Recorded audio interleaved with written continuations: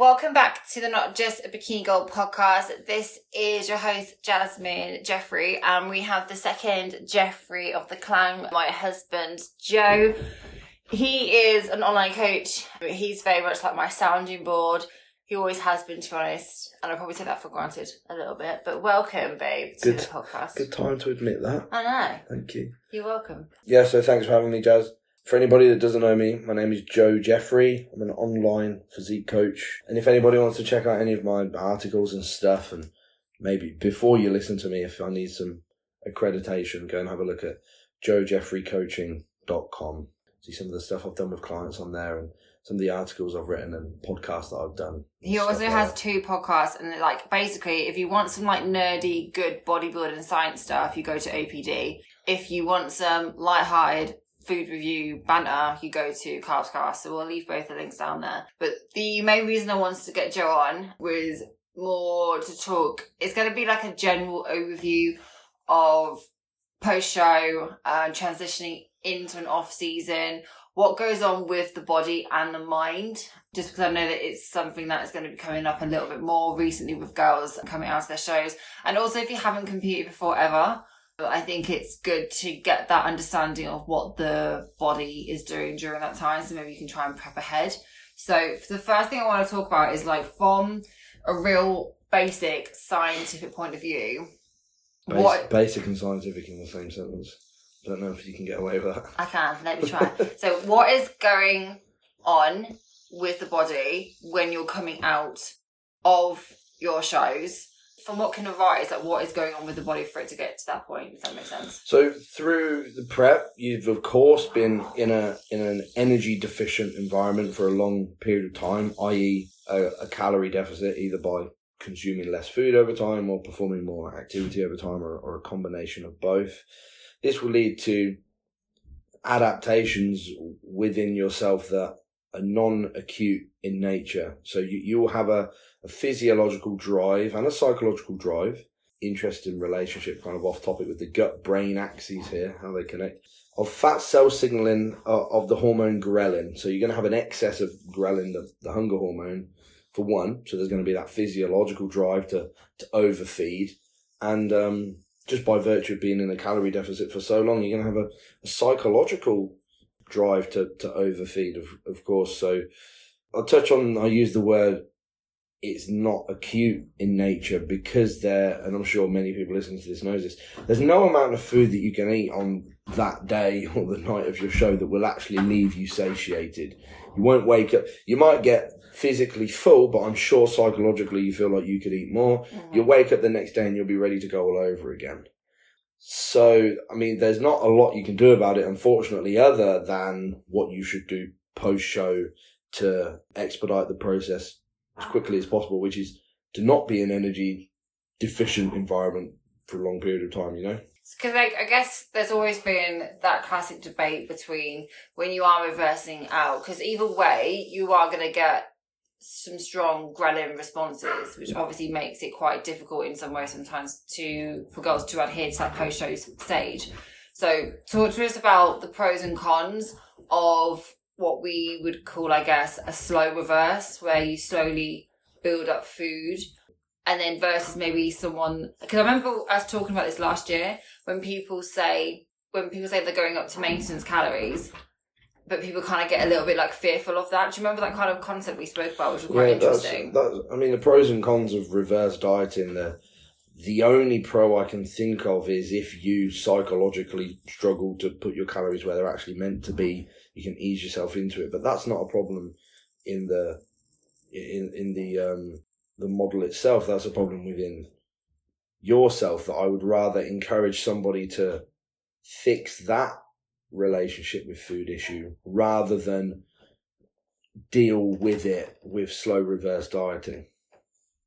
So I'm trying to remember what we actually spoke about. It was really interesting. I don't know why the way you said it actually clicked in my head, when people kind of get worried about going up to maintenance calories. Why don't we just talk about do you remember that conversation we had? No, but why don't we just talk about what actual energy requirements mean to your body composition, right? Because that's going to frame it. Okay, so reverse dieting, nobody should be doing. It doesn't make any sense, because the problems especially for somebody that has these problems that you're talking about, keeping the conversation to that, their problems are being driven by the fact that they're in an energy deficit. So let's say you finish your contest prep, for example, on 1,000 calories, and your maintenance calories are 2,000. I'm pulling these numbers out my ass, but let's just use these and create a hypothesis around this. So let's say you reverse diet, you increase 100 calories a week, so you go to 1-1. So are you still in a deficit there? Yeah.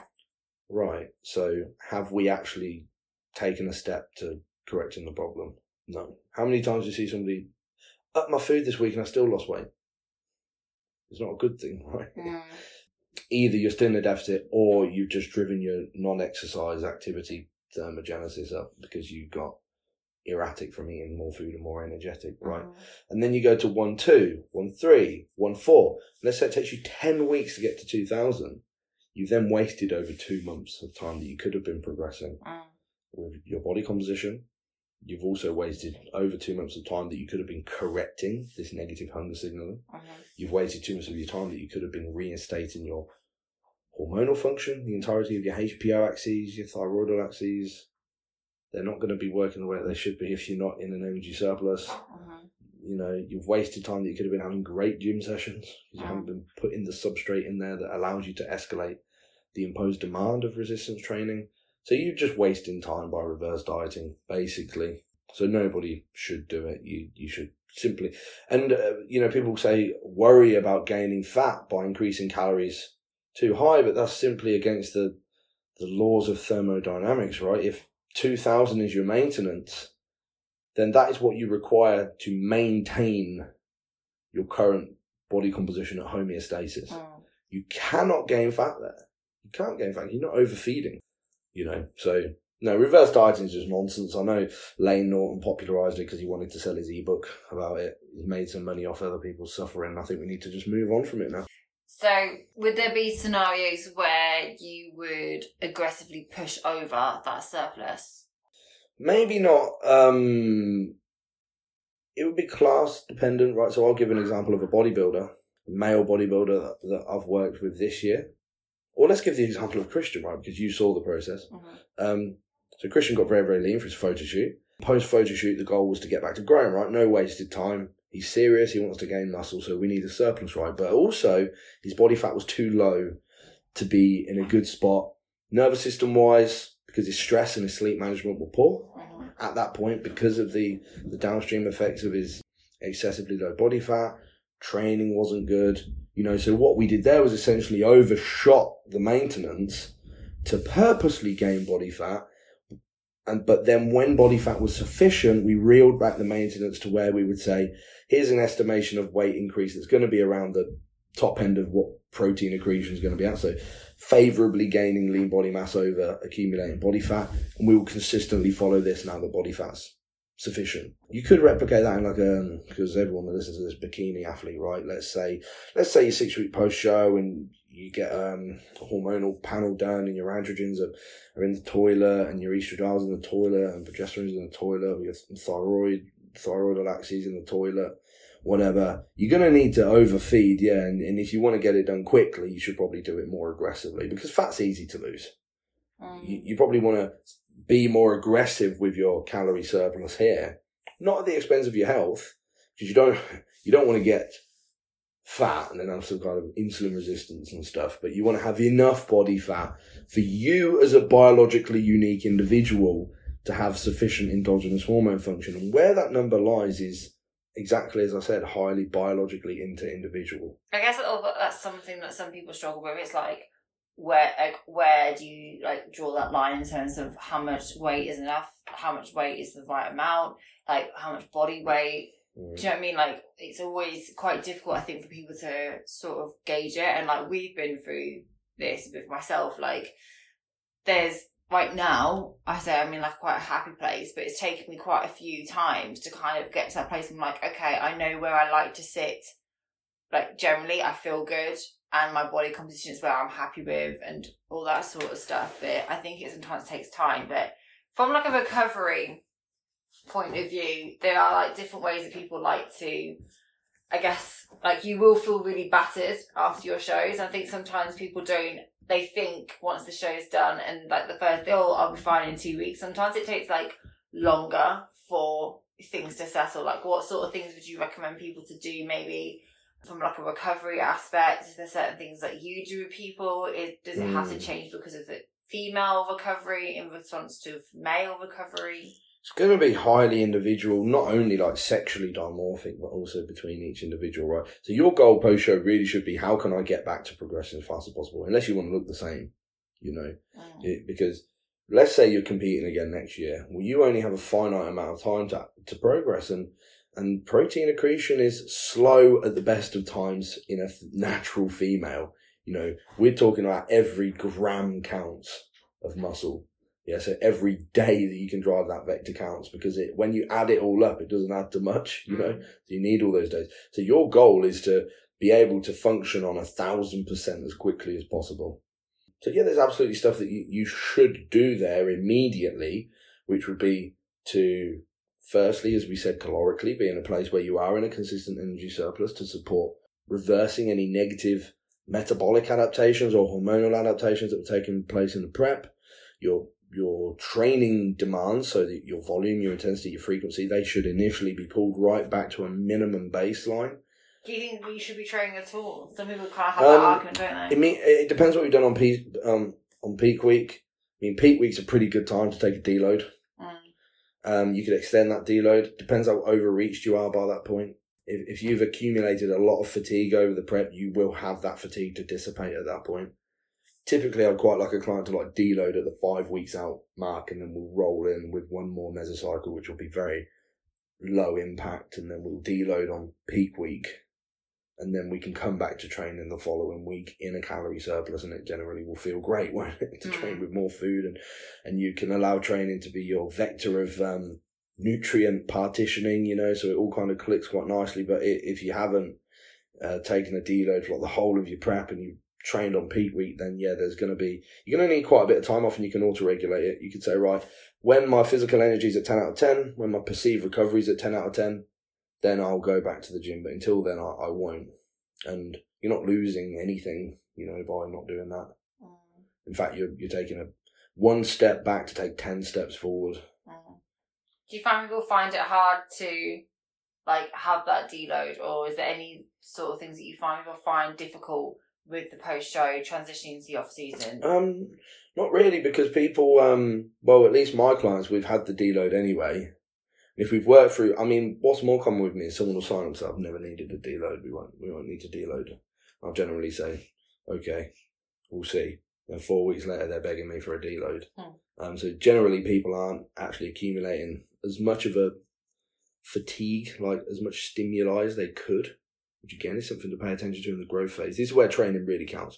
Training, this is our sacrilegious, isn't as important in the contest prep as it is in a growth phase, because that's like your main vector to drive the imposed demand that's going to lead to muscle growth.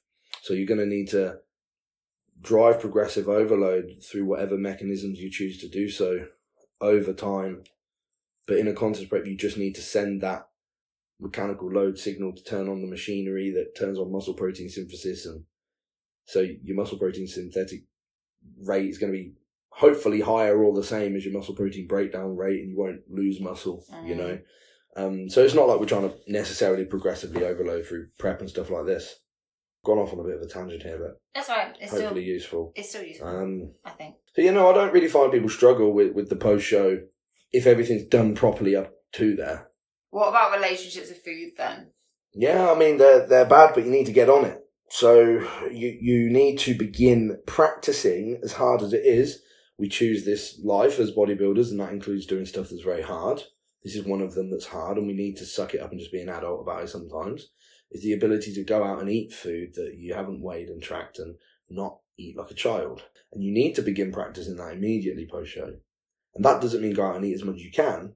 That means practice going out and eating like an adult. But how do you do that? You do it wrong usually, and then you realise, and you get better at it, like anything. You get better at it. I remember really clearly in my head a client, I won't name them, that kept telling me, I can't have an off-plan meal. I can't have a free meal. I just keep going crazy. And I kept saying, this is why we need to have an off-plan meal. Next week, try again. And it just kept getting a little bit better, and then there'd be a terrible one. And then it'd get a bit better, and then terrible one. But now that I'm reflecting on it, I can't think of the last time that they were unable to just eat a meal with their mum, who's who they eat with, and it cause anxiety or lead to binge eating. And now I'm very confident that they have a great relationship with food. Whereas if I'd said, okay, no, we can't deal with the free meals, just take them out. You know that kid that like never is allowed to have something, and when they get it, they go crazy. Yeah. Because we're humans, inevitably, you're going to have to sit down and you're going to have to eat a meal, and whether you like it or not, that you're not going to be able to wait. One day that will crop up. Christmas Day, when you go around your mum's house, we hope, with lockdown stuff, and you sit down at that table, are you really bringing your scales? Unless when you're prepping, I guess. Yeah, if you're prepping, absolutely understand that. That's not what I'm saying at all. Yeah, don't get me wrong. I'm saying the ability in your off-season to have normal behaviour around food, not these just constant orthorexic patterns and putting it under the guise of I'm a bodybuilder. That's lazy. Because, like, when we first were together, we... Like, I was saying, like, I never used to have my meals with you. Like, I would always have to have meals with, like, other people and stuff. Like, from you personally... Obviously, we've both made some real like leaps with that, but like from your own personal, not from like a client's point of view, but your own personal experience, like how have you managed to get to the point now? Because I remember when you first did the carbs cast, and everyone was just like, "Whoa, this is so weird for like bodybuilders to talk about how they're eating food off plan," and it actually helped a lot of people normalise it. Right, I'm really proud of the work done with carbs cast, because it started as just me and Christian would just speak as friends on the phone or something anyway. And we'd have a laugh, and we started just recording it for a laugh. I honestly didn't think anyone would ever listen to it. Because Christian was a client that I had to work on a lot with bad food. I'm not like it, before anyone thinks this, don't get me wrong, I am not like an eating disorder specialist or anything like that. If I ever have a client that has had an eating disorder, firstly, I'm not too open to work with people that have had eating disorders in the past, because I'm not a professional. But what about bad relationships with food? Yeah, I think this is a bit different. Okay. Now, Christian actually did have an eating disorder. Christian was anorexic in the past. But I don't think I actually learnt that until later when he told me. I don't think I actually knew that, and I don't think he brought it up on our original consultation. Dickhead. Anyway... so this was something that I had to actively work on with Christian, and part of us working on it was me talking to him about it and normalising it. What do you have for food at the weekend, man? Oh, that sounds great. Where did you go? I said, oh, what flavour was that? Oh, doing this with him, creating this rhetoric with him, and not only did it help him, but when we did it on the podcast, it helped loads of other people. This sounds like virtue signalling, but we genuinely had so many messages from people, man, you've helped me be able to go out with my girlfriend and eat food and not worry about it. I mean, I'm loving life now. I'm not stressed around food. I used to be so anxious to go anywhere. I'm talking about you, though, personally. How have you, with your own stuff, managed to get to the point that you're at now? Well, this is some years ago, so it's hard to speak about, but it is that. It's just putting myself in an uncomfortable situation, because I used to be very anxious and uncomfortable, and I would avoid social situations. But you just have to, at the end of the day, I could sit at home and be like, no, I'm a bodybuilder, I'm going to take it serious. Or I can just grow up and do what I'm supposed to do, which is be able to handle myself. But I think it's hard then when you've got, there are certain camps in the industry where it's like, team no days off, every day's a prep day. And I personally just don't vibe with that. I think I did when I was maybe first starting, but like, I don't know about you. I think for me, I always with everything I do at the moment, I think because we're moving house and we're just like trying to get proper adult like. But I always think I want whatever we're doing now to be a good influence if we ever have children. Do you know what I mean? Because I never want my bodybuilding lifestyle to negatively impact on a child, because I think it can really positively impact them. But I think especially when it comes to eating, relationships and stuff, I think sometimes children can be quite impressionable. Yeah, you don't want to have your kids having to weigh every meal they eat or whatever. You should be able to intuitively choose nutrient-dense sources and eat to your energy requirements, right? I think it's trusting yourself as well, like trusting yourself that you know if you haven't got scales at one time, even on prep, like, you know roughly what 30 grams of chicken is, or 30 grams of protein, or, you know, when you're having a cheat meal, like, you know how, when you're feeling full and when you're not, or you know kind of what you fancy, or you don't have to have every single thing on the plate. Do you know what I mean? Well, that's the thing. Don't get me wrong, because I mean, I get off on that, like, bodybuilding dedication stuff. Yeah. I like that stuff. I find it quite interesting. But then you still exciting. Have a free meal but every day. A free meal doesn't have to mean a large pizza with, you know, a starter and then a tub of ice cream and then 5 cookies. It can be going to an Italian restaurant with your wife and having a chicken breast salad. But then the next week it might be the pizza if you want it. Mm. It's mindful and it's in line with your goals. But then what I'm saying is, like, you are very dedicated, but you're not the team where it's like, no, they don't have an off plan the whole week or ever in the off season. Yeah, it seemed to be a guilty thing. I think that's where the struggles kind of. Yeah, you don't ever want to have an emotional relationship with food, because food doesn't have ethics. Food is not good or bad. It is just a composite of what it is. It's a mixture of molecules, right? There's nutrients in it. There's vitamins, minerals, micronutrients, phytonutrients, macronutrients. It just is what it is. It's neither good nor bad. It just is. So just look at it for what it actually is. You know, just a composite of molecules that have a physiological effect on you, right? We need to remove this ethical, like, good and bad food. Like, I had a client check in the other day and said, I think I need to eat cleaner. I'm like, come on, we're years past this, man. Let's break this down and see what's actually going on here. But yeah, I mean, it's not like, I've got very serious clients that are going for pro cards, clients that are trying to get peeled, or clients that, you know, I'm not talking from a gem pop thing. I'm talking real high level bodybuilders. And I don't include an off plan meal just as an excuse to eat.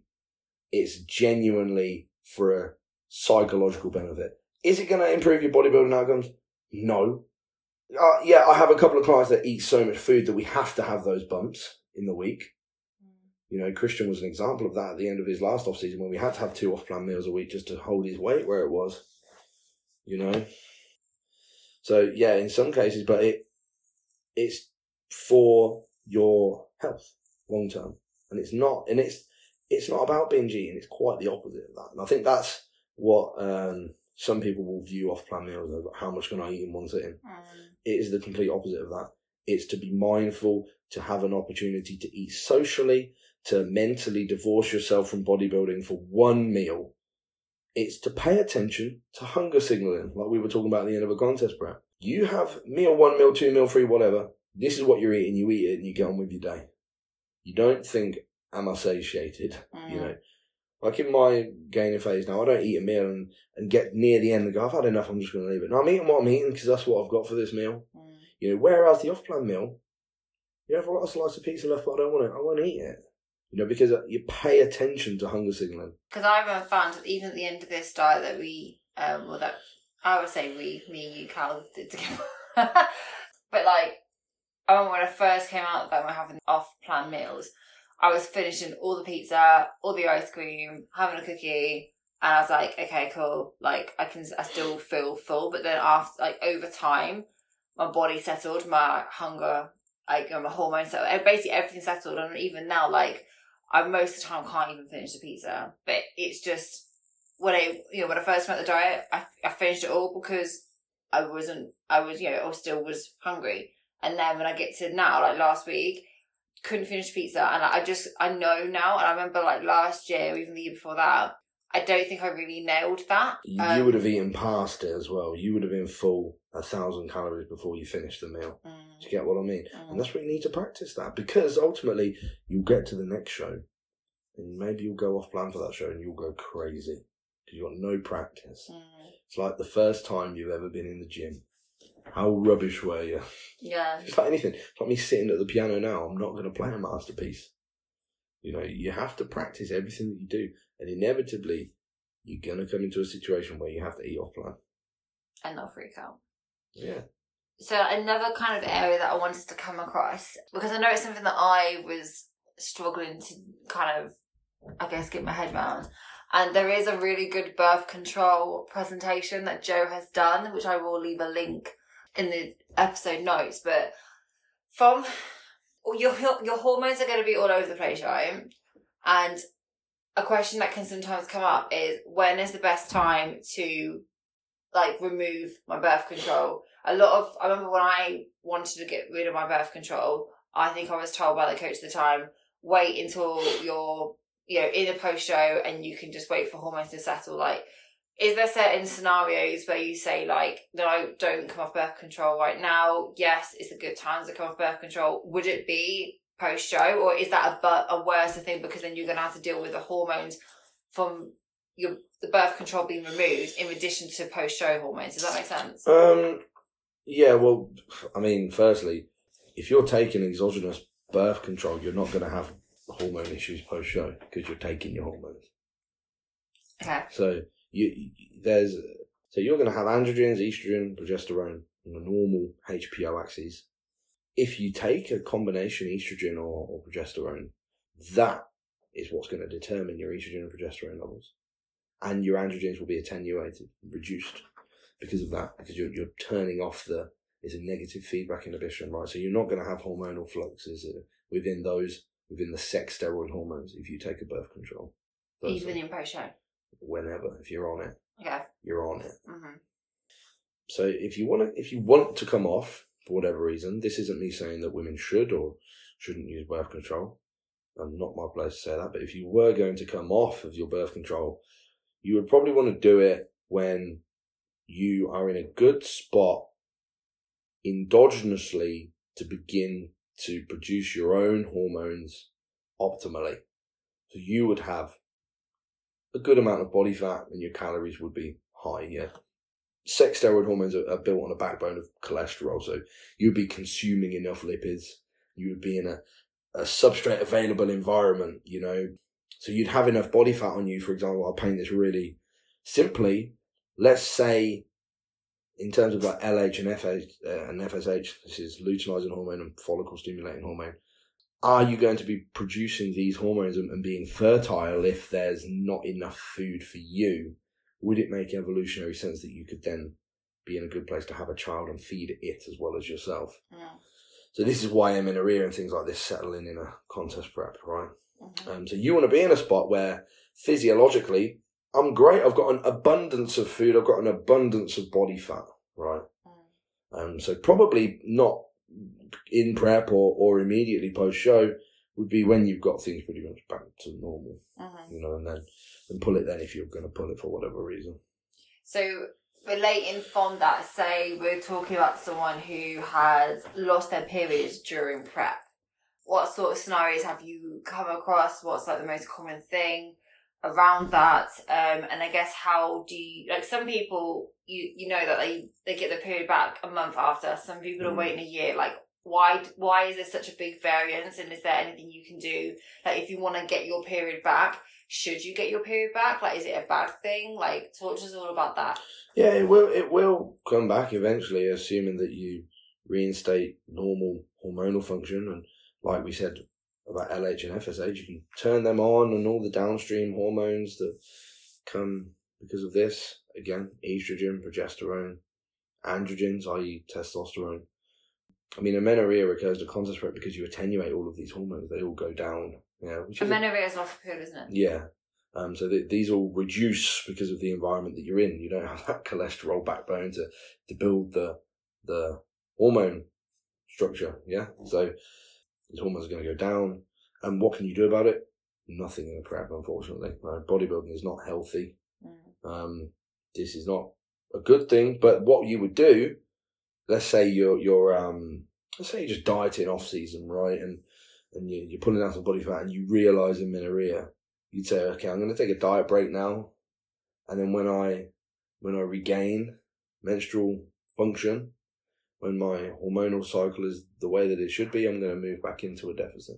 Mm-hmm. And that'd be a very quick way to fix it. But in a prep, if you've got time, sure, you can have a diet break, you can do that.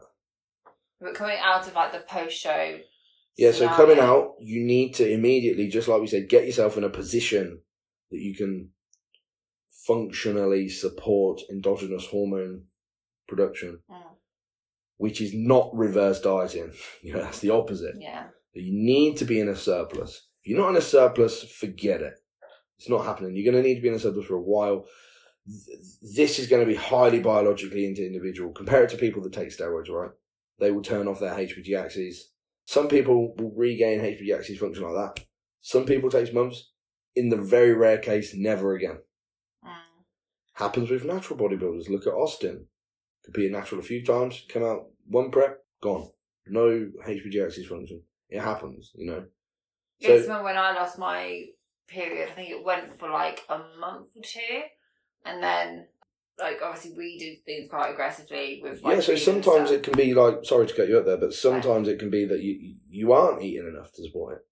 So, you know, you immediately when we increased your food, you regained this your menstrual cycle, right? So that can be a sign of overfeeding being required if your goal is to reinstate hormonal function. But is it a bad thing if your period doesn't come back? It can be something that needs to be followed up. And this is for people not on hormonal birth control, right? Let me just cover that. So if you're not using any hormonal birth control, if you struggle to regain menstrual function after a show and you think that you're doing everything to support it, simply just go and get a comprehensive hormone panel done. You know, something like MediChecks. Have a look under the hood, and then you'll know. Because if you have really low testosterone, really low estrogen, yes, these things are direct causations of many negative health consequences that will lead to shorter lifespans and greater cardiac disease risk and all of these things, you know. But would you say that someone, if they have lost their period, like they should, before attempting another prep, that should be the priority? Would you say that, or that's up to the individual, isn't it? Okay. That's an ethical consideration. If you really care about your health and you really care about your long-term HPR axis function, if you said to me, Joe, I don't really care about that. I mean, I'm quite happy to just go on hormone replacement therapy. I say, okay, don't worry about it. You know. But if you say like, yeah, I'm really interested in, you know, being fertile and having proper endogenous hormone function, I'd say, yeah, forget it. But the problem is that what we do as bodybuilders compete over and over and over and over again. You know, it's very unhealthy to constantly attenuate this HPO axis in a female or thyroidal axis and then try and get it going again and then turn it off and get it going. Females especially shouldn't be competing too frequently, you know? Like, what's the most ideal setup? Like, I don't know, I always find, from just like talking to girls over the years, say they've like come off of this show in October, the ones that try and go straight for April are usually the ones that kind of both physically and mentally come away with like issues, I find. So are you asking me the ideal amount of times to compete? The amount of time between each show? Yeah. Well, strictly speaking, ideal amount of times that you compete, never. The only better answer I can give to that is as infrequently as possible. If I had like to... the most minimum, maybe. Yeah, if I had to give a practical recommendation, once every 2 years, maybe. Okay. Yeah. Lots, you basically 1 year on, 1 year off. Yeah. You need at least... You know, because if you're prepping for, let's say, 4 months, you're going to need at least the rest of that year and another one, really. At least. And that doesn't mean in a gaining phase. Do you think that's the same for guys? Yeah, absolutely. Natural guys. But no, it is, yeah. It's not healthy getting peeled for anyone. And men get a lot leaner than women. For the most part, comparing bikini to bodybuilding. Of course, not comparing figure or physique. So, yeah, I mean, it's the same for guys. I mean, ultimately, we'd avoid being that lean as frequently as possible. If you take your hormones yourself, you're in a little bit of a better position to control some of those negatives that come about. You know, if you can say, well, you know, one natural bodybuilder's testosterone might be 100 nanograms per deciliter at the end of a prep, but I could just put mine at 700 and be far healthier. Yeah, you know, I haven't got as much to worry about, you know. Okay, so if you could give like maybe 3 pieces of advice for anyone who is right now going into post-show and/or into lockdown, like what would you say would be the biggest like recommendations you will give or priorities that they should be taking right now? So anybody post-show, do not hang around in a deficit. Just, even if you think you didn't get lean enough for the show or whatever, especially considering lockdowns coming, use this lockdown as your opportunity to get yourself in the best possible position to expedite your progress when you come back to the gym, right? So, we got like maybe 3 weeks here in lockdown, 3.5 weeks, whatever. Just take that time as, right, I'm going to call it a growth phase primer. That sounds quite good. Bodybuilders have to have words like that to get excited about stuff. So, right, the next 3 weeks, I'm going to prime for growth. So, I'm not really going to train much because I want to resensitize to training volume. That's not something I've made up. That's genuinely something that happens. Because when you get back, you want to progressively and incrementally increase your training volume load, right? So I'm going to resensitize to low volumes of training. So as a female, it's well elucidated in literature, you require about 5 quote-unquote hard sets to maintain skeletal muscle mass. So just do 5 sets per body part per week. Take those to 1 or 2 reps in the tank, a couple of them to failure or whatever. You can do that at home easy. So just realise that you don't need to worry about the gyms closing because you can realise that goal. You can do that with a band. You don't need to regressively overload here. It's no problem. Just take it to the intensity you need with the amount of sets you need. You can train twice a week. Do upper 5 sets, chest 5 sets, delts 5 sets, back. Cool, you're done. Lower 5 sets quads, 5 sets hams. Do a little bit of calves, maybe some hip extension work. You're done. It's twice a week. Run this alongside a calorie surplus to get yourself metabolically, hormonally, mentally, physically in a position where you can come into the gym and you can escalate that training volume. Because you growing new muscle, which is the goal now, unless you want to step on stage looking exactly the same as you did last year, let that haunt you. Because that's what you'll do if you fuck around now. Now is the time. And the people that you got on stage with this year, you might get on stage with them again next year. And they might be capitalising on this time. And you might not be. So just let that rest. Let that be the monkey on your back. That they're going to beat you again. Assuming that they beat you this year. And again. And they again. could beat you. Yeah. Or you could beat them if they're resting on their laurels. So do what you need to do. Growth of skeletal muscle tissue is a substrate dependent mechanism. It requires a calorie surplus. You go in the gym and you create the novel stimulus, the imposed demand that leads to the adaptation of muscle growth. That muscle growth needs a calorie surplus to settle in. All right, and you need sufficient glycogen and triglycerides, especially in a woman. What's triglycerides? Lipids, fats, intramuscular triglycerides, intramuscular glycogen. More so in women, triglycerides than men. You need this to be able to resistance train and drive remodeling of skeletal muscle efficiently. You're going to need to be overfed by the time the gym reopens. And you're going to need to be able to escalate the training demands. Get stronger, do more reps, do more sets, whatever it is. You need to do that. If the food's not in place, then you're in the wrong spot. All right, another one. So we've done food, we've done training. Use this as a time to perfect your nervous system management protocol. Okay. Use the word protocol again because bodybuilders need to feel like it's Well, we've got primer, protocol. the autonomic nervous system protocol. Are you trying to make complicated words now? No, because the autonomic nervous system is a branch of the central nervous system that will, in very basic terms, we have the sympathetic branch and the parasympathetic branch, right? Or you could call them the fight and flight, or feed and breed, or rest and digest. Clues in the name. Rest and digest. What do we need to do? Well, we need nutrient partitioning, right? We need to be able to put the food, we need to dispose of it into skeletal muscle. So we need to rest and we need to digest. So use this 3 weeks as, right, I'm going to build a daily routine that is so nailed on allowing my parasympathetic tone to be so high that I could recover from exponentially more training than in the past.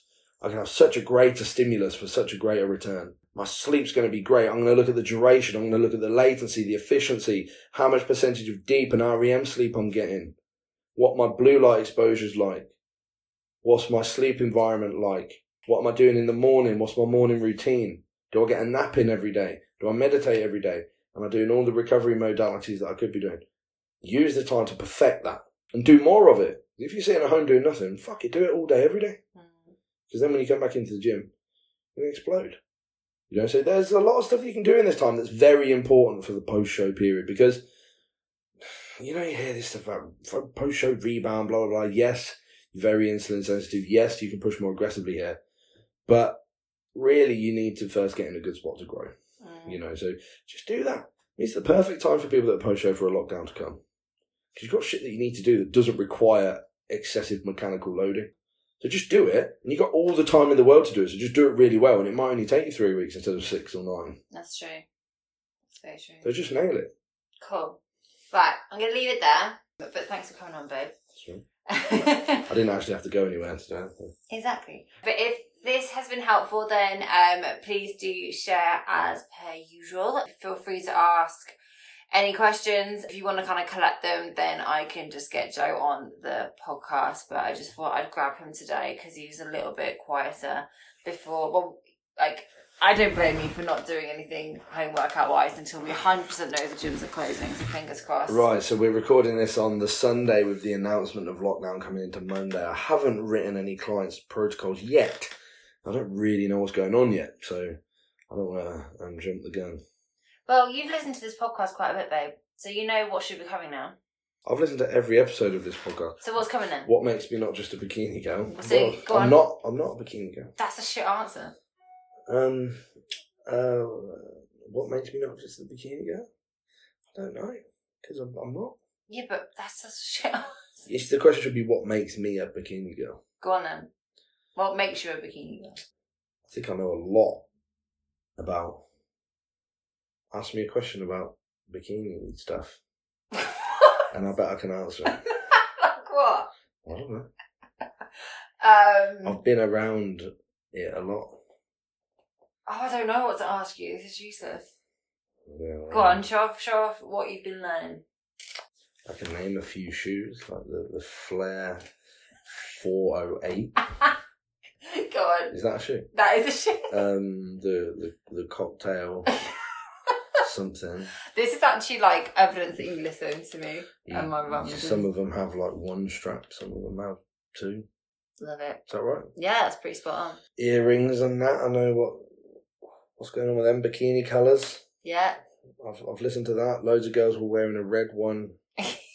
Now they're wearing a black one. I heard that on the podcast. Well done. Proud of you. Yeah. What did you think of the next fitness model then? Because you've been to a couple of shows this year, looking at the bikini class. Is there kind of differences that you're noticing?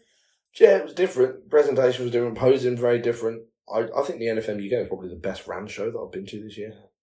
Actually, no offense to any other shows, they were great, but I think NFM UK came out on top on the way that it was ran. Softer look for sure.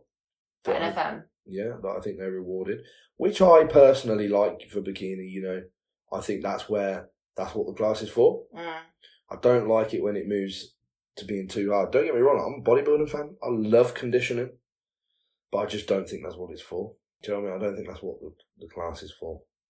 Same with men's physique. I don't think that's meant to be bodybuilder hard. Just my opinion. I like the way that the bikini class was looking in NFM UK actually. That's how I like to see bikini, you know. So yeah. Why did you ask me that? No, I was just wondering because you've been to Two Bros, you've been PCA, you've done NFM. Like there's lots of differences across those bikini classes, which I think kind of threw people off slightly. I think some people thought that they could turn up with the same condition at every single show and get the same result, whereas I think it's definitely showing this year that I would say there are distinct differences between like the conditioning and what is required and their criteria, which I thought was quite, insightful potentially for people. Yeah, you need to know what you're coming in for in those shows. You can't just think this is the look that I like the best, so I'm just going to turn up everywhere with that, because it might not be the look the judges like the best, Unless you're competing just to showcase a physique, which is cool, but most people are competing to win, aren't they? True. Well, I'll leave it there. But thanks, babe. Well done for answering the question and knowing 2 shoes. I'm proud. I don't know that. Go on, one more. Flair, cocktail. One more. Oh, he's going to stumble now. Yeah, I actually can't think of one. Flair. No, I can't think of one. Oh, you stumbled. Give me one. Lip. Yeah, I know the lip. The lip number is like 3. No. Or is it the lip 4 away, actually? No. No, I know the lip. Is the lip's the one with, Go on. Oh, what do they call it? Platform? Yeah, well done. Yeah, there you go. See, I do know what the lip one is. Well, if anyone needs help with shoes, then you know who to contact. Joe Jeffrey, not me. Anyway, thanks for listening, guys, and we'll catch you in the next episode.